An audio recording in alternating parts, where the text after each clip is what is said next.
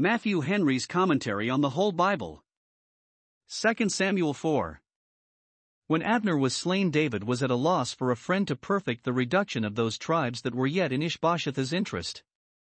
Which way to adopt for the accomplishment of it he could not tell, but here providence brings it about by the removal of Ishbosheth. 1.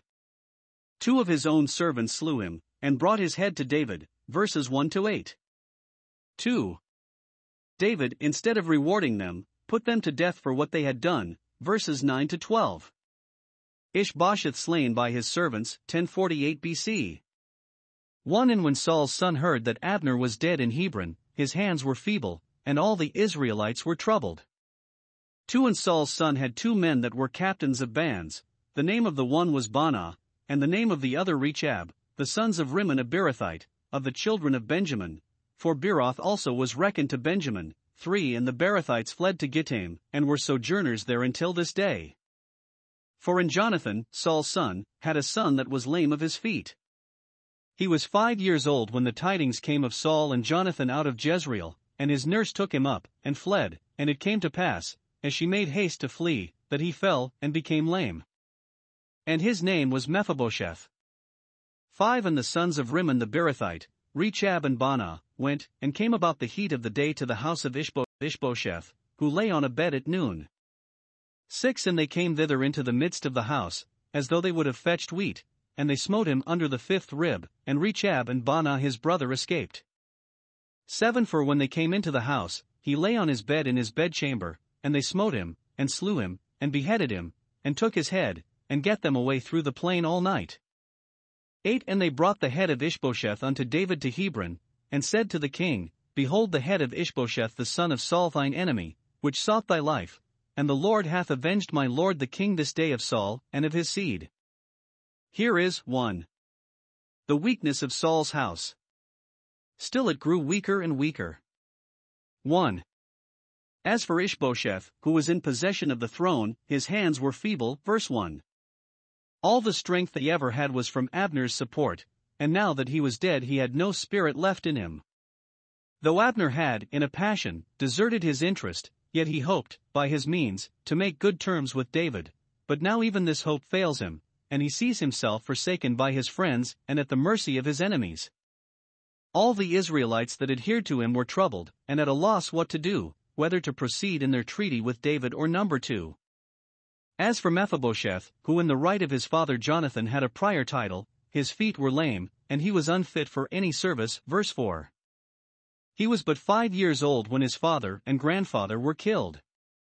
His nurse, hearing of the Philistines' victory, was apprehensive that, in pursuit of it, they would immediately send a party to Saul's house, to cut off all that pertained to it, and would especially aim at her young master, who was now next heir to the crown.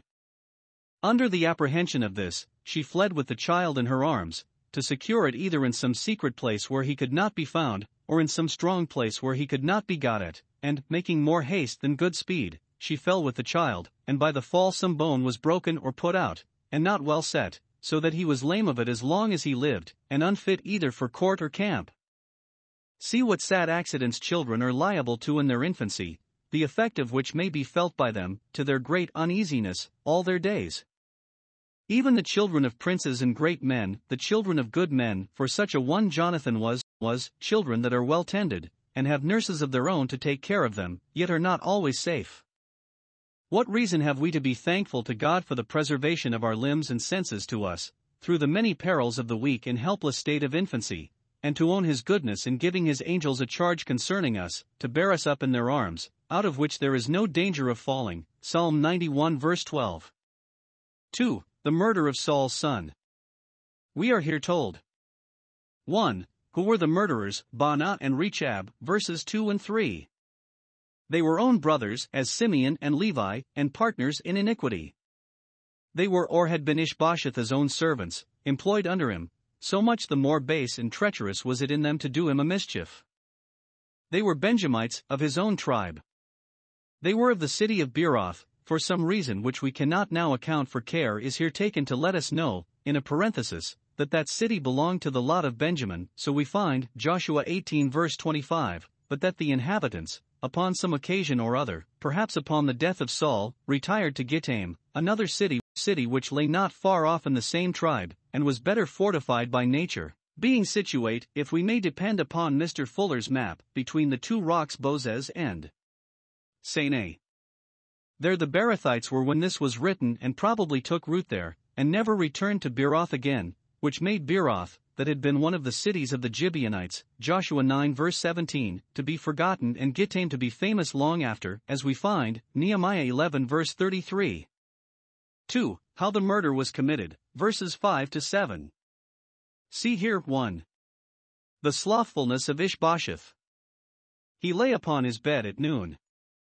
It does not appear that the country was at any time of the year so hot as to oblige the inhabitants to retire at noon, as we are told they do in Spain in the heat of summer, but Ishbosheth was a sluggish man, loved his ease and hated business, and when he should have been, at this critical juncture, at the head of his forces in the field, or at the head of his councils in a treaty with David, he was lying upon his bed and sleeping, for his hands were feeble, verse 1, and so were his head and heart.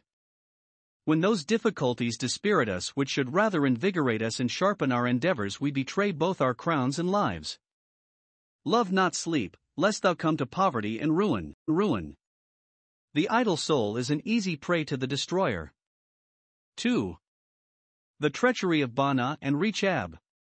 They came into the house, under pretense of fetching wheat for the victualling of their regiments, and such was the plainness of those times that the king's corn chamber and his bed chamber lay near together, which gave them an opportunity, when they were fetching wheat, to murder him as he lay on the bed. We know not when and where death will meet us. When we lie down to sleep we are not sure, but that we may sleep the sleep of death before we awake, nor do we know from what unsuspected hand a fatal stroke may come. Ishbosheth's own men, who should have protected his life, took it away. 3. The murderers triumphed in what they had done. As if they had performed some very glorious action, and the doing of it for David's advantage was enough not only to justify it, but to sanctify it, they made a present of Ishbosheth's head to David, verse 8. Behold the head of thy enemy, than which they thought nothing could be more acceptable to him, yea, and they made themselves instruments of God's justice, ministers to bear his sword, though they had no commission. The Lord hath avenged thee this day of Saul and of his seed. Not that they had any regard either to God or to David's honor, they aimed at nothing but to make their own fortunes, as we say, and to get preferment in David's court, but to ingratiate themselves with him, they pretended a concern for his life, a conviction of his title, and a zealous desire to see him in full possession of the throne. Jehu pretended zeal for the Lord of hosts when an ambition to set up himself, and his own family was the spring of his actions. Ishbosheth's murderers punished, 1048 BC. 9. And David answered Rechab and Baanah his brother, the sons of Rimmon the Beerothite, and said unto them, As the Lord liveth, who hath redeemed my soul out of all adversity. 10. When one told me, saying, Behold, Saul is dead, thinking to have brought good tidings, I took hold of him, and slew him in Ziklag, who thought that I would have given him a reward for his tidings. 11. How much more, when wicked men have slain a righteous person in his own house upon his bed? Shall I not therefore now require his blood of your hand, and take you away from the earth? 12. And David commanded his young men, and they slew them, and cut off their hands and their feet, and hanged them up over the pool in Hebron. But they took the head of Ishbosheth, and buried it in the sepulchre of Abner in Hebron. We have here justice done upon the murderers of Ishbosheth. 1. Sentence passed upon them. There needed no evidence, their own tongues witnessed against them. They were so far from denying the fact that they gloried in it. David therefore shows them the heinousness of the crime, and that blood called for blood from his hand, who was now the chief magistrate, and was by office the avenger of blood. And, perhaps, he was the more vigorous in the prosecution because for reasons of state he had spared Joab. Shall I not require the blood of the slain at the hand of the slayers, and, since they cannot make restitution, take theirs instead of it? Observe. 1. How he aggravates the crime, verse 11. Ishbosheth was a righteous person, he had done them no wrong, nor designed them any. As to himself, David was satisfied that what opposition he gave him was not from malice, but mistake, from an idea he had of his own title to the crown, and the influence of others upon him, who urged him to put in for it. Note, charity teaches us to make the best, not only of our friends, but of our enemies, and to think those may be righteous persons who yet, in some instances, do us wrong. I must not presently judge a man a bad man because I think him so to me. David owns Ishbosheth an honest man, though he had created him a great deal of trouble unjustly. The manner of it much aggravated the crime. To slay him in his own house, which should have been his castle, and upon his bed, when he was in no capacity of making any opposition, this is treacherous and barbarous, and all that is base, and that which the heart of every man who is not perfectly lost to all honor and humanity will rise with indignation at the thought of. Assassinating is confessedly the most odious and villainous way of murdering. Cursed is he that smitteth his neighbor secretly. 2. He quotes a precedent, verse 10, he had put him to death who had brought him the tidings of the death of Saul, because he thought it would be good tidings to David. Nothing is here said of that Amalekite's helping Saul to kill himself, only of his bringing the tidings of his death, by which it should seem that the story he told was upon inquiry found to be false, and that he lied against his own head. Now, says David, did I treat him as a criminal, and not a favorite, as he expected, who brought me Saul's crown, and shall those be held guiltless that bring me Ishbosheth's head? 3. He ratifies the sentence with an oath, verse 9, as the Lord liveth, who hath redeemed my soul out of all adversity. He expresses himself thus resolutely, to prevent the making of any intercession for the criminals by those about him, and thus piously to intimate that his dependence was upon God for the putting of him in possession of the promised throne, and that he would not be beholden to any man to help him to it by any indirect or unlawful practices. God had redeemed him from all adversity hitherto, helped him over many a difficulty, and through many a danger, and therefore he would depend upon him to crown and complete his own work. He speaks of his redemption from all adversity as a thing done, though he had many a storm yet before him, because he knew that he who had delivered would deliver. 4. Hereupon he signs a warrant for the execution of these men, verse 12. This may seem severe when they intended him a kindness in what they did, but 1. He would thus show his detestation of the villainy.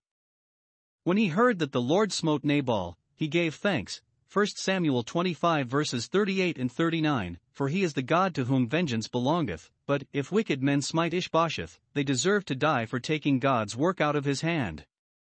2. He would thus show his resentment of the great affront they put upon him, and expecting that he should patronize and reward it, they could scarcely have done him a greater injury than thus to think him altogether such a one as themselves, one that cared not what blood he waded through to the crown. 2. Execution done.